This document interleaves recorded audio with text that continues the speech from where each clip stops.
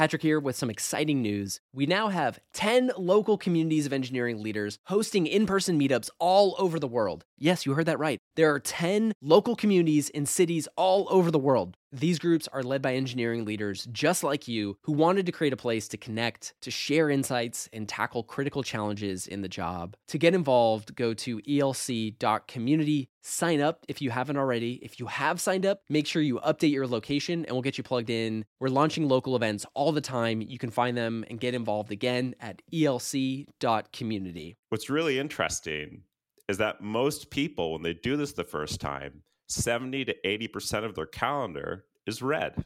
Like you end up finding out that you're spending a lot of time doing things that drain your energy because we've just sort of accepted that it's going to be tough and we're going to be low energy at the end of our week because we haven't taken ownership of our calendar.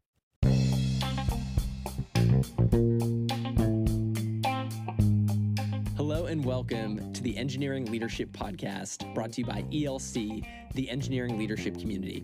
I'm Jerry Lee, founder of ELC. And I'm Patrick Gallagher, and we're your hosts. Our show shares the most critical perspectives, habits, and examples of great software engineering leaders to help evolve leadership in the tech industry.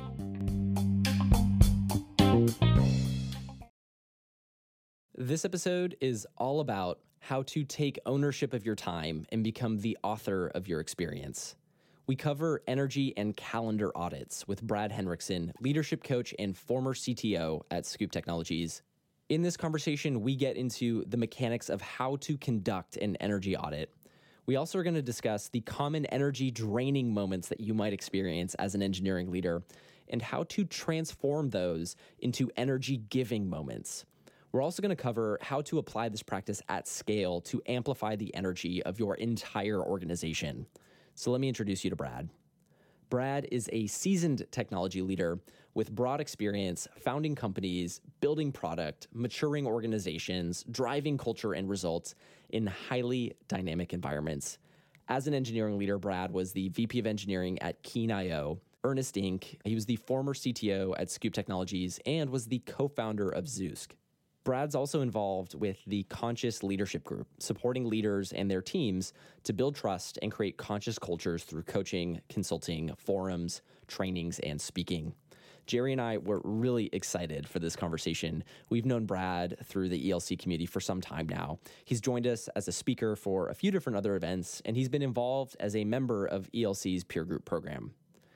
Brad is someone who really values giving back and serving his community, and we think you're really going to enjoy this conversation. So without further ado, let's get into the episode with Brad Henrickson.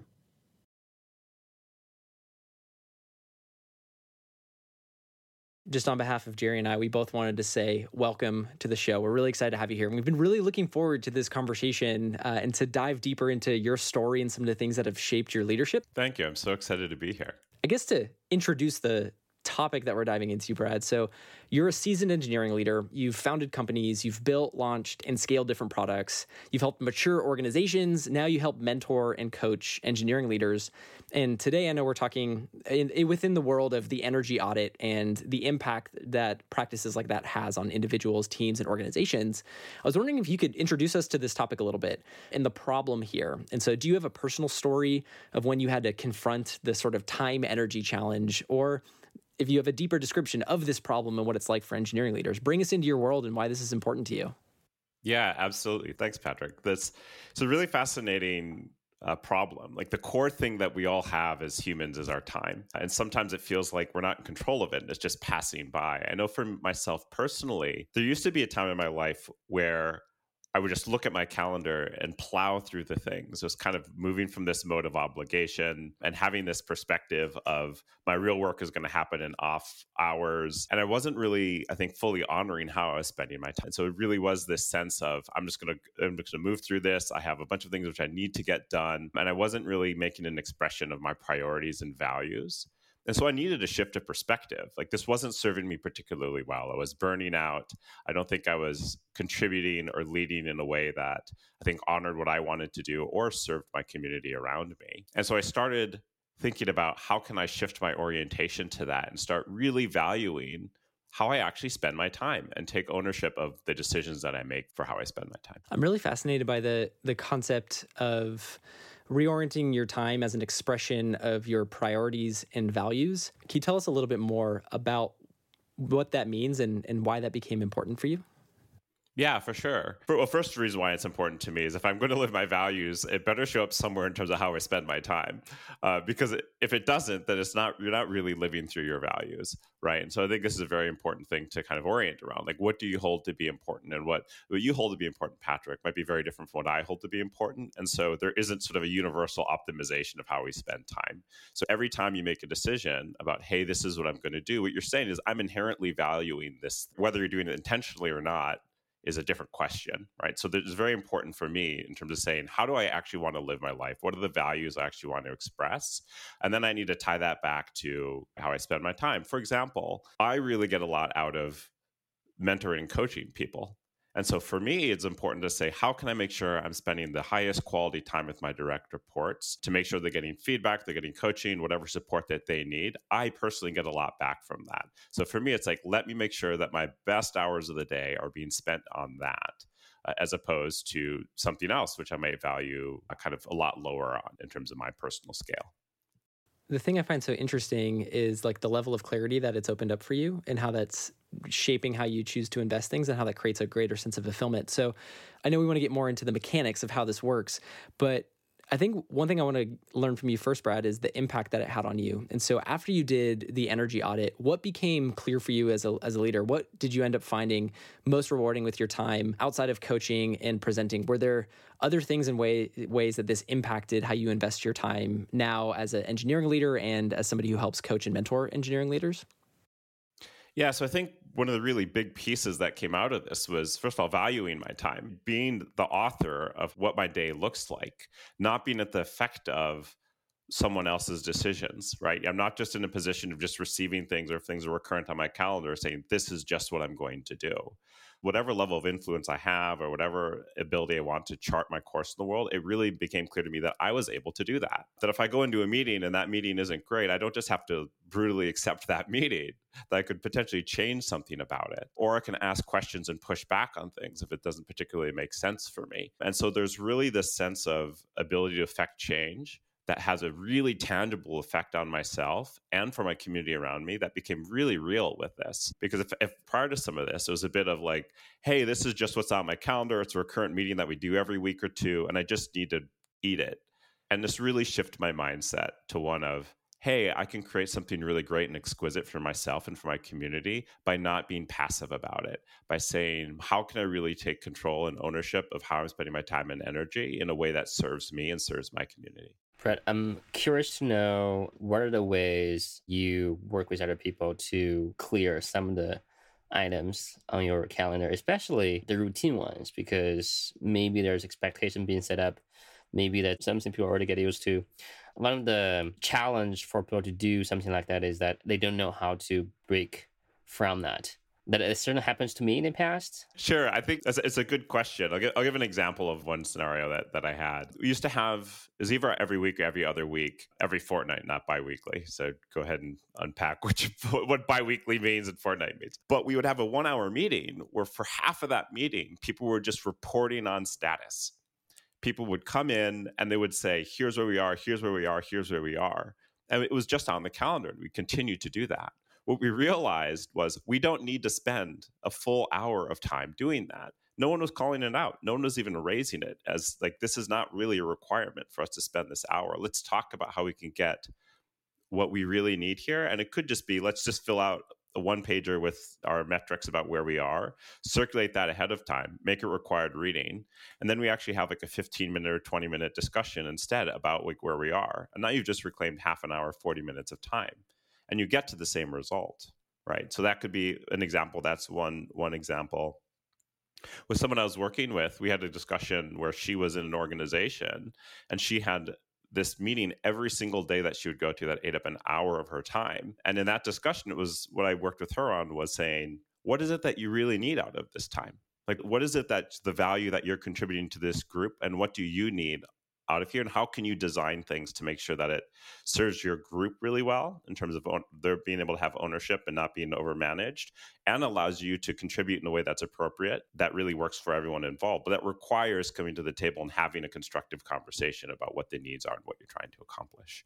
That just means bringing people together and being open and honest about what you're trying to do, as opposed to just saying, this is the hour on my calendar every single day, and therefore I'm just going to sacrifice that hour.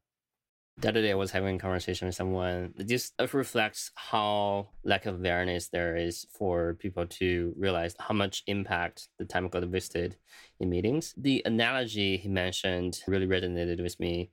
He said, nobody probably going to raise any concern if you have organized a meeting of 10 people sitting together to talk about something. But if you ask for a team outing budget for like $2,000, that's probably less expensive than having 10 people jump on call for 1 hour. But I think that analogy, the translation immediately creates a lot of awareness that actually this is really expensive to have other people join a meeting without much impact. Not to mention that the other cost of context switch that can happen before and after. Absolutely. Right. So if you're coming into a meeting, and even if your goal there is to record what the decision is out of like that discussion about budget allocation for an event, like maybe you don't even need to be at the meeting. Maybe you just need someone to send you afterwards, like, this was the decision. Great. Let me just mark it down. And like now you've just saved someone an hour's worth of time. Right. There's a lot of different ways when you say, what are the real needs of this time? And like, how can we satisfy those needs, as opposed to saying the work is actually just having the hour on the calendar.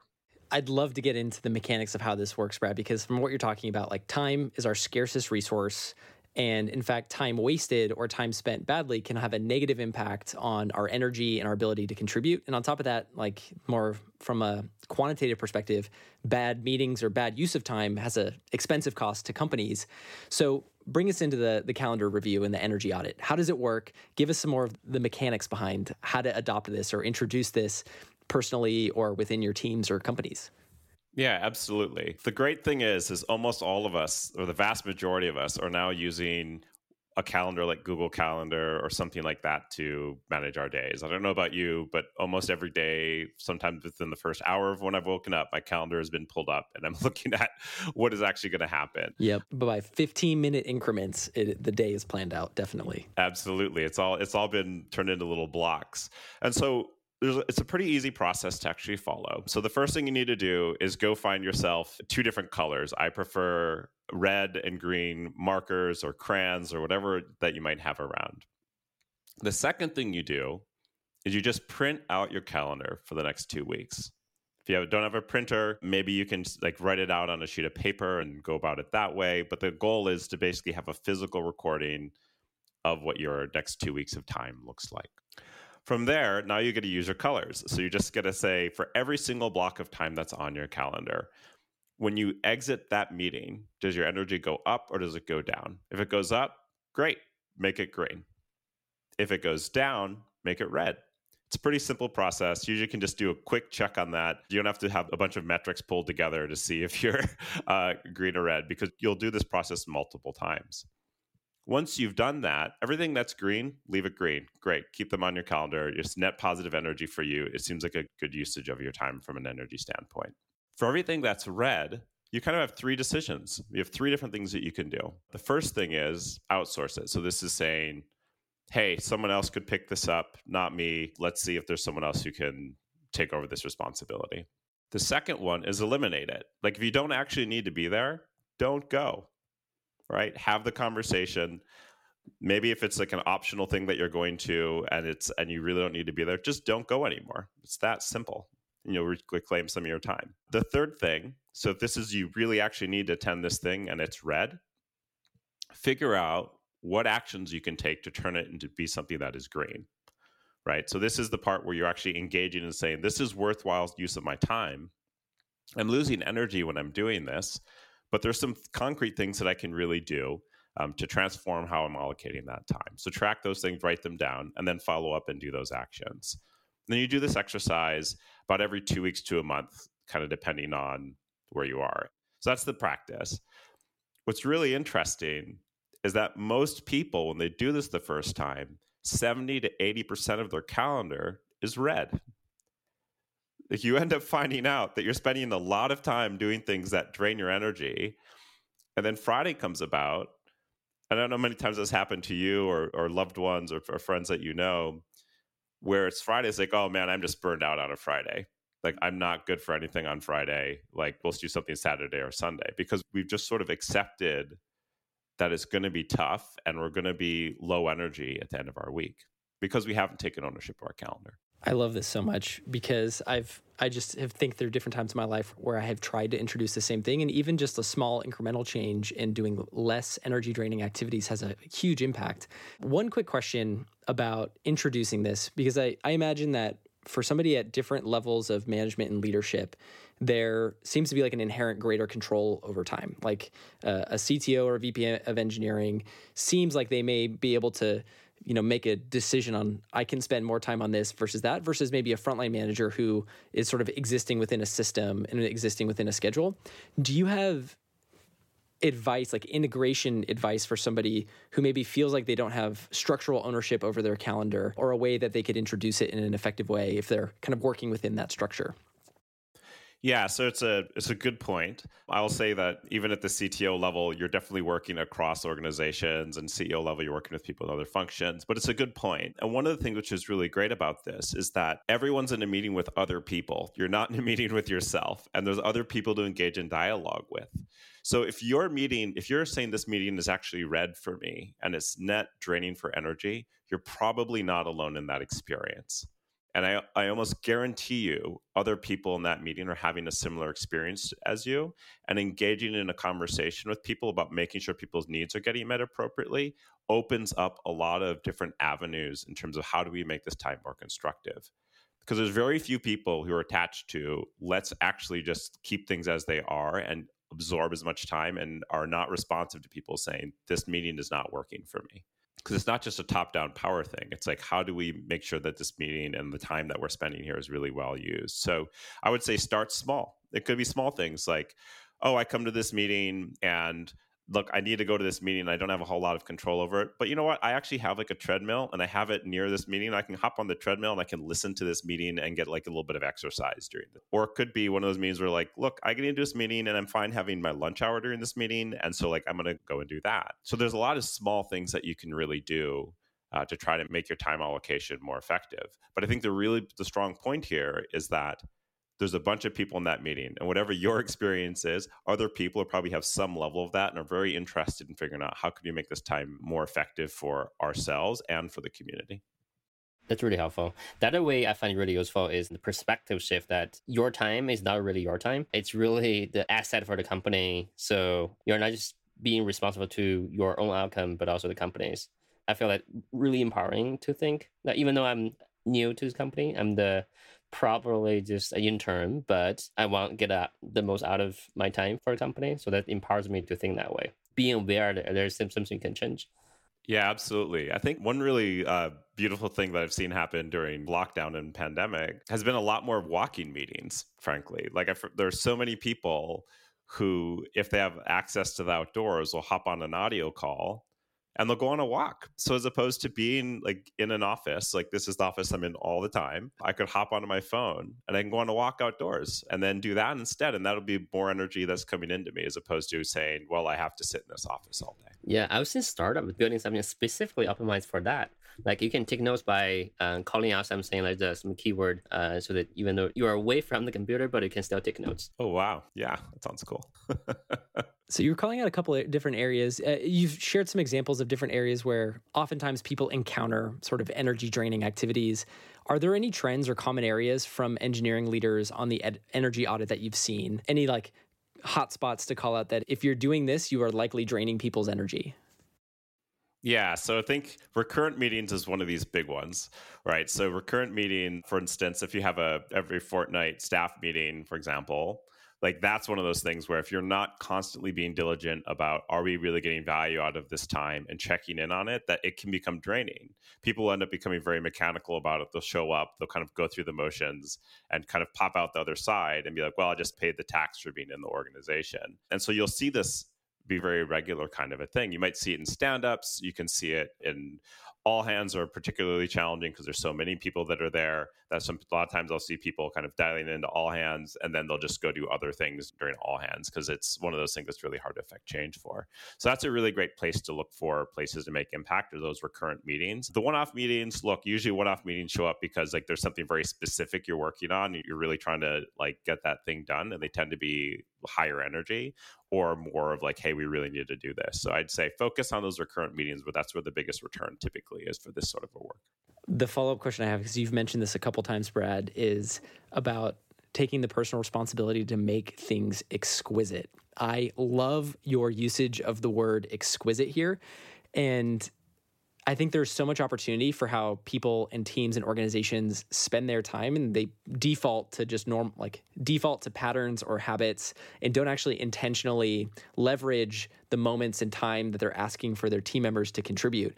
So what have you found to be ways to transform some of those moments or those meetings to make them exquisite? What are some of the best practices or the different modalities or activities that you've seen people introduce to transform those moments that suck into really cool energy-giving, energy-breeding moments?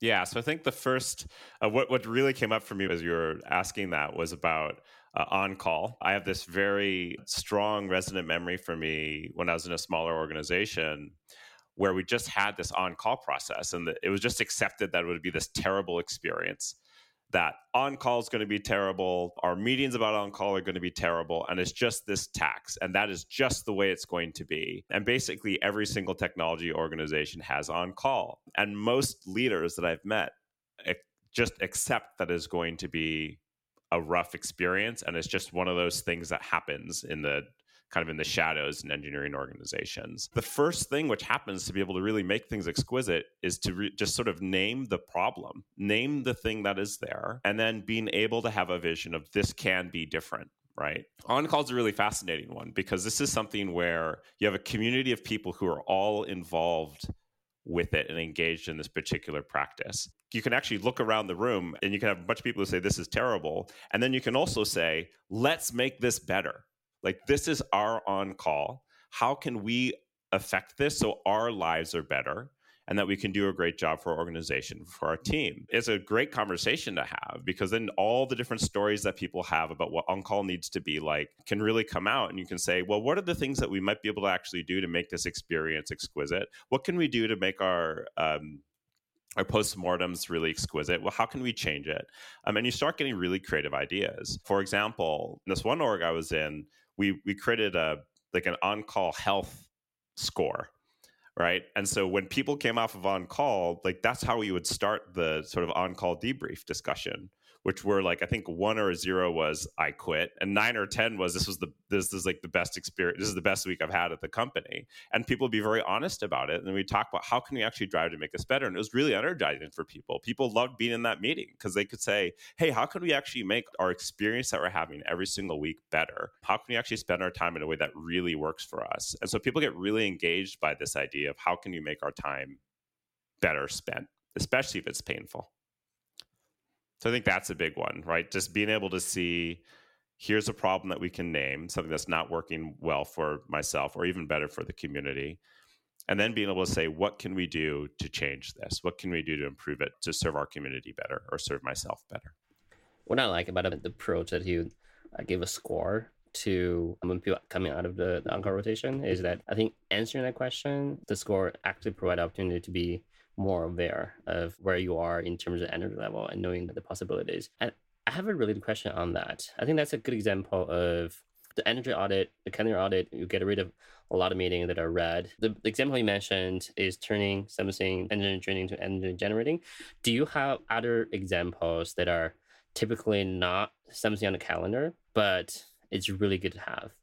Yeah, so there's definitely, in my last organization, I think this is true for a lot of engineering organizations. If you're an engineer in an organization, you're doing a lot of software development, like one meeting on your calendar is terrible, right? Like if it's in the middle of your day, it splits up your day, and you end up saying, well, I was trying to get work done, and all of a sudden I have to stop, I have to go to this silly meeting, and now my entire flow is disrupted. So you can actually do the opposite of this, which is just block out your calendar, right? And say, hey, you know what? We're actually going to block out this time for heads down time, Sometimes at my last organization, we had no meeting Wednesdays, where we would actually say, look, this time isn't to be allocated just to whatever someone else might want. This is to actually create space for people to do other things which are important for them for generating energy or to do critical work for them. That might not be a meeting. And this becomes more and more relevant when you end up being in one of those roles which has fewer meetings and there's more like hands-on work that you need to do. Patrick here with some exciting news. We now have 10 local communities of engineering leaders hosting in-person meetups all over the world. Yes, you heard that right. There are 10 local communities in cities all over the world. These groups are led by engineering leaders just like you who wanted to create a place to connect, to share insights, and tackle critical challenges in the job. To get involved, go to elc.community. Sign up if you haven't already. If you have signed up, make sure you update your location and we'll get you plugged in. We're launching local events all the time. You can find them and get involved again at elc.community. I'm really curious to dive more into some of the examples you've seen about flipping different energy draining activities to energy giving activities. I think specifically you were mentioning earlier the status update type meeting. Do you have any stories or examples or practices you've seen from people specifically for like the status update meeting or the all hands meeting to make or transform those to be exquisite? From the all hands meeting, it's a really challenging one. But something that's really great there is to make them showcases of what's actually happening in the organization. That's a great one. If you have the same people up there every single week doing your all hands or every other week doing all hands, that's probably people are going to tune out really quickly. But if it's other people in the organization presenting and showcasing what's happening, what's the real work that's getting done, people get really energized by that. Like they're in the company because they're excited, ideally because they're excited about the mission of what you're creating and for the community that's there. And being able to showcase those things really creates significant changes in terms of how people engage with that sort of a thing. In terms of like status meetings, those are challenging ones, right? Like there are things on the calendar which are things that are difficult to move through that are part of the landscape. There's a little bit of like, hey, look, we do actually need to do status stuff. But if you turn that status meeting into let's bring any blockers that we have, and the role of this group is to check in on that and then help to move through any blockers that are there that the teams are unable to move through, that makes it more engaging. Then people are like, hey, look, this is an issue we're moving through. We have this partner who's like, we've been trying to figure out how to get past this, but this deal's currently stuck because of XYZ is coming up. Maybe the head of partnerships can say, you know what, like I can hop on the horn and help out and unblock this thing and help move this forward. And then it becomes a lot more engaging. It's like, okay, what's the status? You're not here just reporting out to it. We're here to support the team in terms of where they're trying to get to. And that can be more engaging as opposed to people just with their arms folded saying, tell me your status, right? Because that meeting, like, doesn't really need to happen. Like report the status somewhere else to set up the email with where we are. And then let's figure out how we can support the team to move forward. I love that. Like in thinking about the tool and then the impact that this tool has on the organization, like both secondary and tertiary impacts, is that in essence, you're having people reflect on their time and if it's being used valuably, but then it becomes an anchor point to prompt conversations to have a discussion with your team, with your manager or whomever about the valuable use of that time. And then that opens up all of these other really interesting opportunities for impact in that you're introducing these other meetings that allow for a better exchange of ideas. But I think one of the things that's been interesting that you've mentioned, Brad, is the impact that this has on ownership in like a very subtle way, in that as people reflect on their calendar and start to have these conversations and take control and responsibility for their time and making it exquisite, that's sort of reinforcing this idea that you can take more ownership over different parts of the organization. And this has been a big question that's come up in the last couple of peer groups is these relationships where people are like, oh man, like I just wish this person would take more ownership.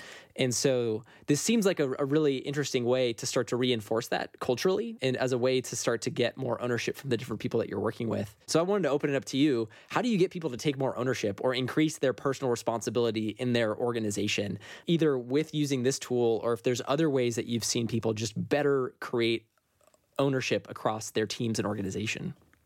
Yeah, so I think this is a really fascinating idea, right? So I think about this in terms of like renters versus owners in organization, where like a renter is like, hey, I'm just here, I'm showing up, I'm kind of doing the work. I can't really affect sort of how we actually operate, versus kind of a little bit more of an owner mindset, which is I can really come in and really shift things here. I'm not just showing up and, plugging in and taking off. Like I want to really be able to help author our path forward. And I think this is a very important separation that can happen. And my bias is very much towards the owner mindset about how are we able to take on responsibility and really shift in terms of how our organization operates. And usually when people are saying, oh, I wish we had more owners, like they're usually talking about big things. But then if you look on the small side, it's like, well, do you force people to come to all the meetings? Like, do they have really, are you actually creating space for people to take ownership? Or are you just hoping that all of a sudden on these big issues that aren't convenient for you, that they take ownership? It's like, guess what? Like, if you haven't shown or demonstrated or created a culture of people taking ownership in the small, they're not going to take it in the large. It just isn't the patterns that they learn to have. And so the thing which I think is really great about this energy audit, it starts showing that you can start small with how your time gets allocated. And that's the main thing that we have is our time. And so once you start affecting that, people start understanding they can take more and more ownership of what's happening in the organization. It's like this meeting and this time isn't just something I have to do. It's something I can engage in discussion with my community, and we can figure out how we can shift stuff. So I think that's a big one. And what that really points to is this notion that our time in our organization is ours. It is a shared ownership, and it is something that we can author and change. And I've seen this over and over again, for example, with engineers as they come into an organization, right? An engineer comes into an organization, when they first show up, they're like, the org is kind of where it is, the code base is where it is, this is just how it is. And then a light bulb goes on the minute like they really start realizing, wait a minute, this is all mutable. I can change this stuff. And I think the same thing happens from a management and leadership standpoint when you get to this point of how do I actually affect change in terms of how time is spent and how our community operates. It just takes longer. And so this practice really helps people to start affecting that change a little bit earlier and figuring out how to engage in productive conversation with people about it. But the real key part here, it's our organization, it's our time, and how we actually spend that adds up over time. And then those patterns of behavior can say, how can we actually make larger changes in the organizations? So you asked a bit about like, what are some of the things that you can do to help make some of these changes? One is ask for people's feedback. For instance, if you are actually running a meeting, ask for feedback about what is or isn't working in that meeting, and then take actions based on that feedback. If it's your meeting to own, right? Like start demonstrating that people's feedback really makes a difference, that people saying this isn't working for me can really change things. Sit down with your direct reports, sit down with your peers and have conversations about what do we want to be different. And these sorts of actions really start telling people that it really matters what they think. It really matters how they spend their time and that they can affect change in it. So if you don't create those windows, you can't just expect people to start taking responsibility to change how the org really operates. Have you seen or envisioned that there's a way to do energy audit at scale across teams? Because I feel like this could be a really helpful process to have to gain more visibility in how the organization feels about the things they do. Yeah, it's a good question. As I conceptualize the energy audit, I'm just to show sort of how I orient on this stuff. For me, the community is the thing. The community is the piece which really drives all of it. But the way that happened is through dialogue. And so, Jerry, for example, if you and I worked in an organization together, what does it mean if something that I have, if we have one calendar audit, energy audit, and for me it's red, and for you the meeting's green? Well, the only way for me, from my mental model, for us to really move through that is for me to show up and say, this is where I'm at with this, and you to show up, this is where you are at with this, and let's have a discussion about it. Let's start understanding each other's perspective more. And so it's by a bunch of behaviors like that, which works really well. So what I typically do is I will have people who are around me, people who report to me or demonstrate the tool to others in the organization so that they can start applying it. Like, I don't know what's red or green for them, but I can give them a tool to help them to be able to orient themselves and then be able to start taking actions or dialogues to start creating that change, right? It's not like a centralized control thing. It's very distributed in terms of how I see this tool working within organizations. Can you tell us a little bit more about the framework you would use to approach that conversation where you'd be sharing the results of your energy audit with, say, somebody who maybe is either calling that meeting or is getting energy from that meeting? How would you enter into that conversation to help create transformation around the structure of that meeting, or how to broach the conversation about making it exquisite? Do you have like a certain framework you encourage people to adopt? Yeah. So let's take an exact type of an example, right? What I'm hearing from you, there's a meeting that I'm red for and other people seem to be green for. Like, how do I actually engage with that? Yeah. So, for example, let's say I'm in an exec meeting. This has happened. And in the exec meeting where I go in, I'm like, this meeting is really a mess. It just seems to be people talking. We're not focused on the really core issues that are here. I feel like I'm showing up, but I feel like there's no rails here. Like we're just spending lots of time. For me, it's to stand up and say, look, I have these stories about how we're spending this time, and I have a vision that this could be better and could be different. I feel like I'm spending a bunch of time here, and either I'm not contributing in a way that really works for me, and I feel like I'm just sinking my time here. And so what I really want is to be able to create a meeting here that I feel really engaged and energized about, that I feel like I can contribute my best work to this meeting, because this meeting is really important. And the reason I care about this and the reason I'm read about this is because I feel like I'm not getting the value or giving the value that's really crucial. And I would love to work with this group to figure out how we can really get there. Right. So what you notice there is that I'm stating that it's red. I'm stating that I care about this, that I'm not just rage quitting on this meeting. I think it's important. And I'm also stating explicitly that I want to work with others to figure out how to change it, right? Or how can we really end up moving there? And that allows us to open up in a conversation, which isn't like, hey, CEO or hey, CFO, you're a terrible person. You're destroying this meeting. If I start that way, I guarantee you that conversation is going to go badly. But if I really name it in terms of, it isn't serving me and I want this other thing which is better, how can we get there? Because that's really what I'm aiming for. It allows more degrees of freedom in terms of how we engage to figure out how we can improve that meeting. And the answer might be like, everyone else in the meeting might say, this is working really well for me. And then the meeting, it comes back a little bit more to me about, okay, so what do I want to do with that? Like, what am I willing to be able to propose, or how am I willing to engage to be able to potentially make change? But I don't control the outcome necessarily, right? But I do have the role of being able to show up into the conversation and trying to engage with others to figure out how we can shift it. And for what it's worth, that meeting, we ended up moving from this very unstructured exec meeting to having a really tight agenda, time allocations, different roles. People would have materials to present for it. And it got to be a really fantastic meeting, but it required naming the problems that we were having, like how it wasn't serving the group. Because everyone else is like, well, we just have the exec meeting. We just have to accept the tax. I was like, no, let's shift it. And I think the organization really benefited from having a discussion about it.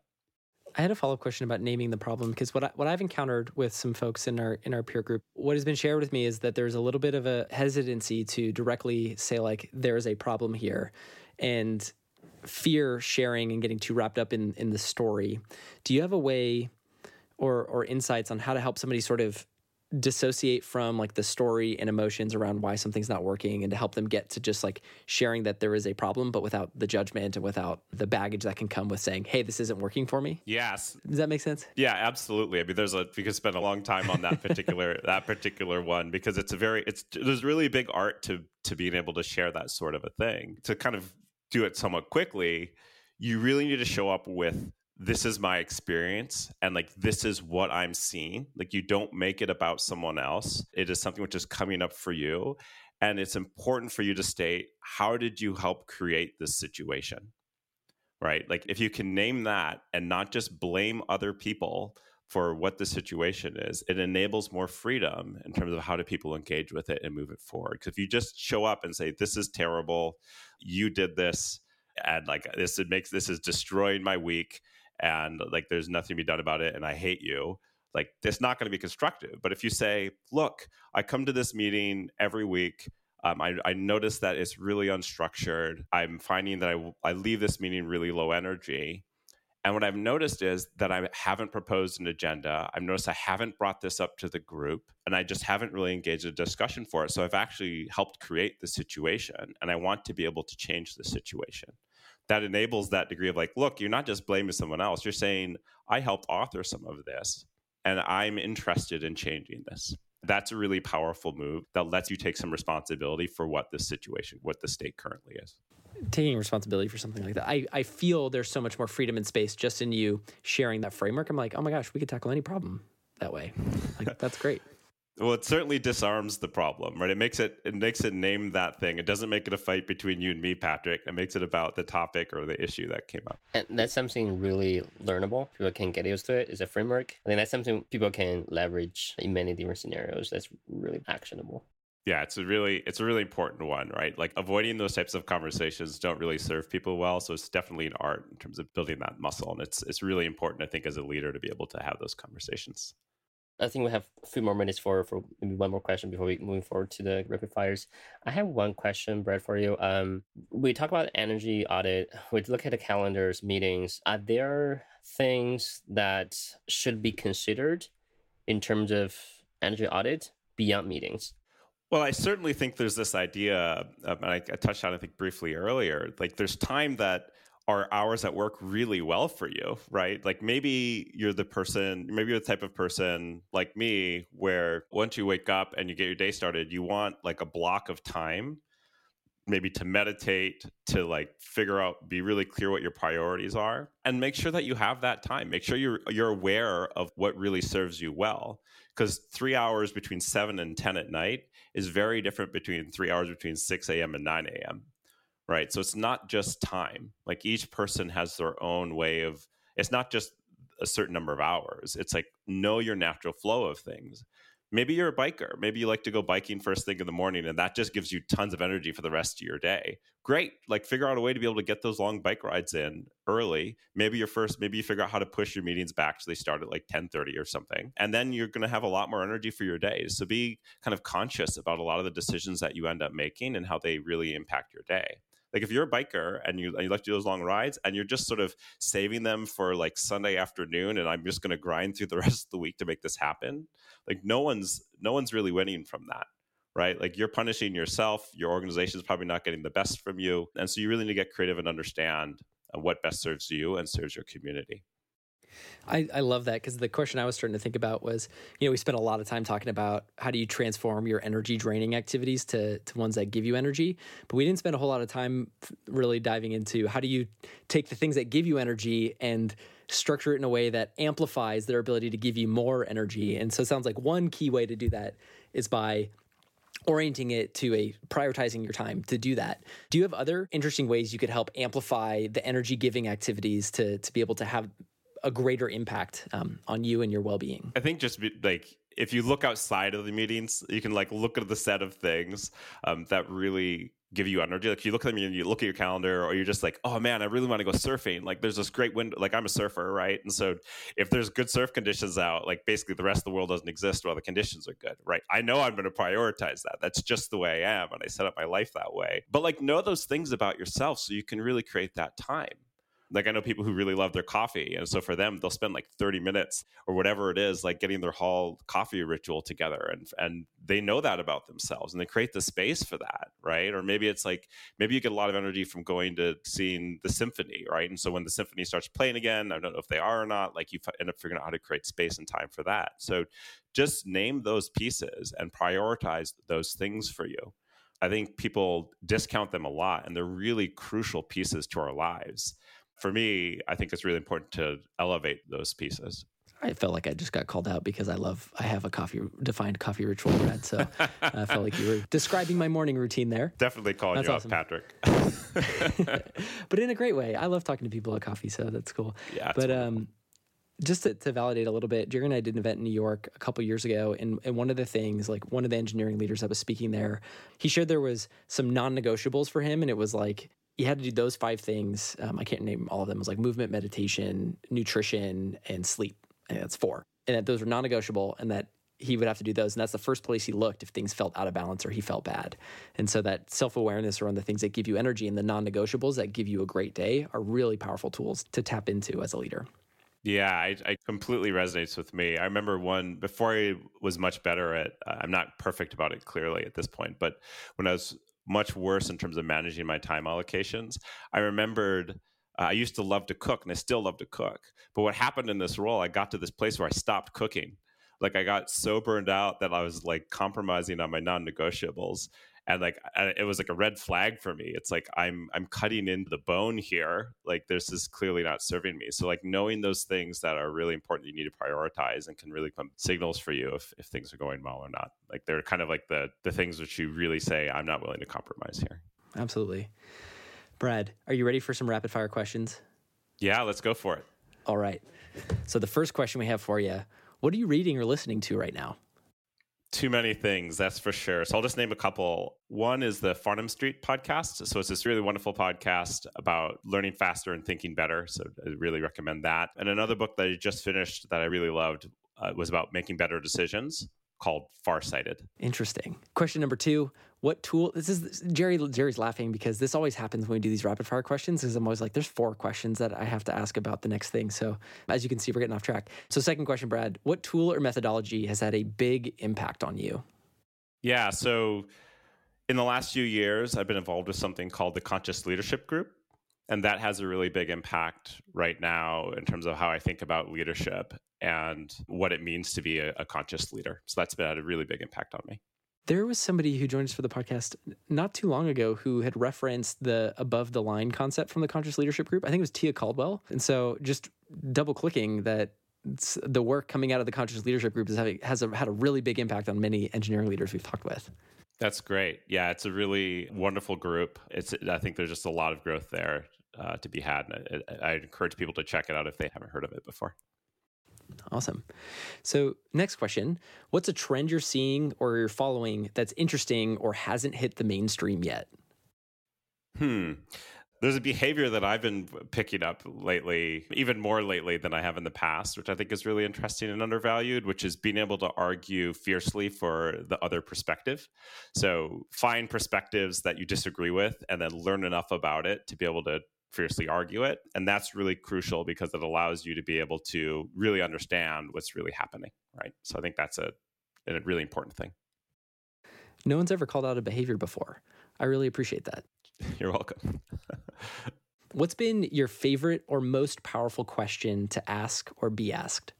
I think the most powerful question I ask myself is, what is there for me to learn in this moment? This is particularly happens for me if I'm getting really upset at something or really emotional about something. If something's going on in here and it's like, what is there here for me to learn? What is there here for me to grow out of this moment? It seems like a really, like in context of what we're talking about with the energy audit, it seems like a good way to at least help people extract value out of the red times or the energy draining times.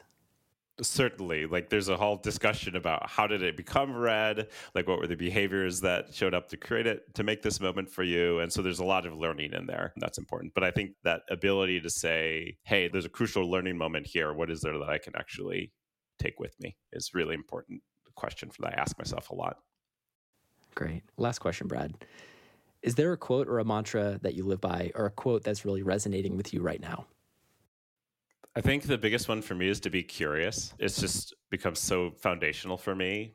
Like when someone disagrees with me about this. Why is that? Like, tell me more. I want to understand. Or someone's upset here. Or someone's really excited about it. Like, why are they excited? Like, I want to understand more. I want to really get a sense and perspective of what's going on as opposed to trying to make myself right. So for me, it's really about getting curious.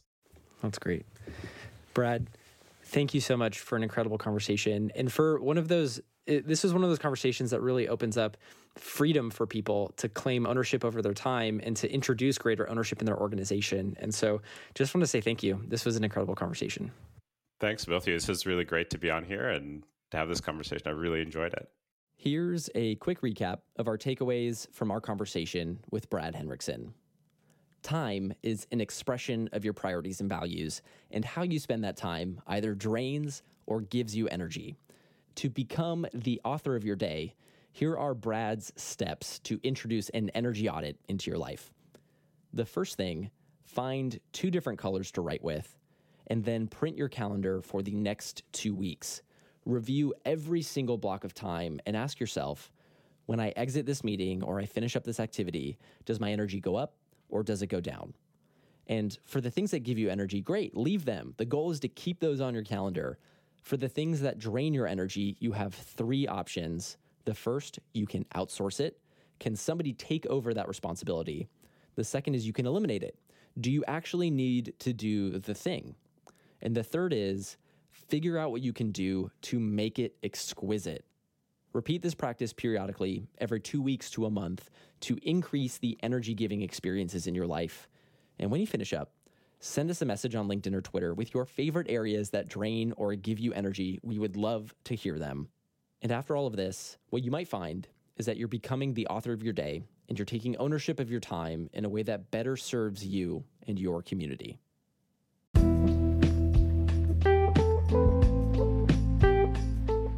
We'd like to give a special thanks to Mesmer, the exclusive accessibility partner of the Engineering Leadership Podcast. Mesmer's AI bots automate mobile app accessibility testing to ensure your app is always accessible to everybody.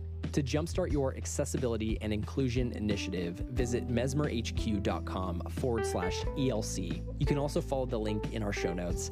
That's mesmerhq.com/ELC.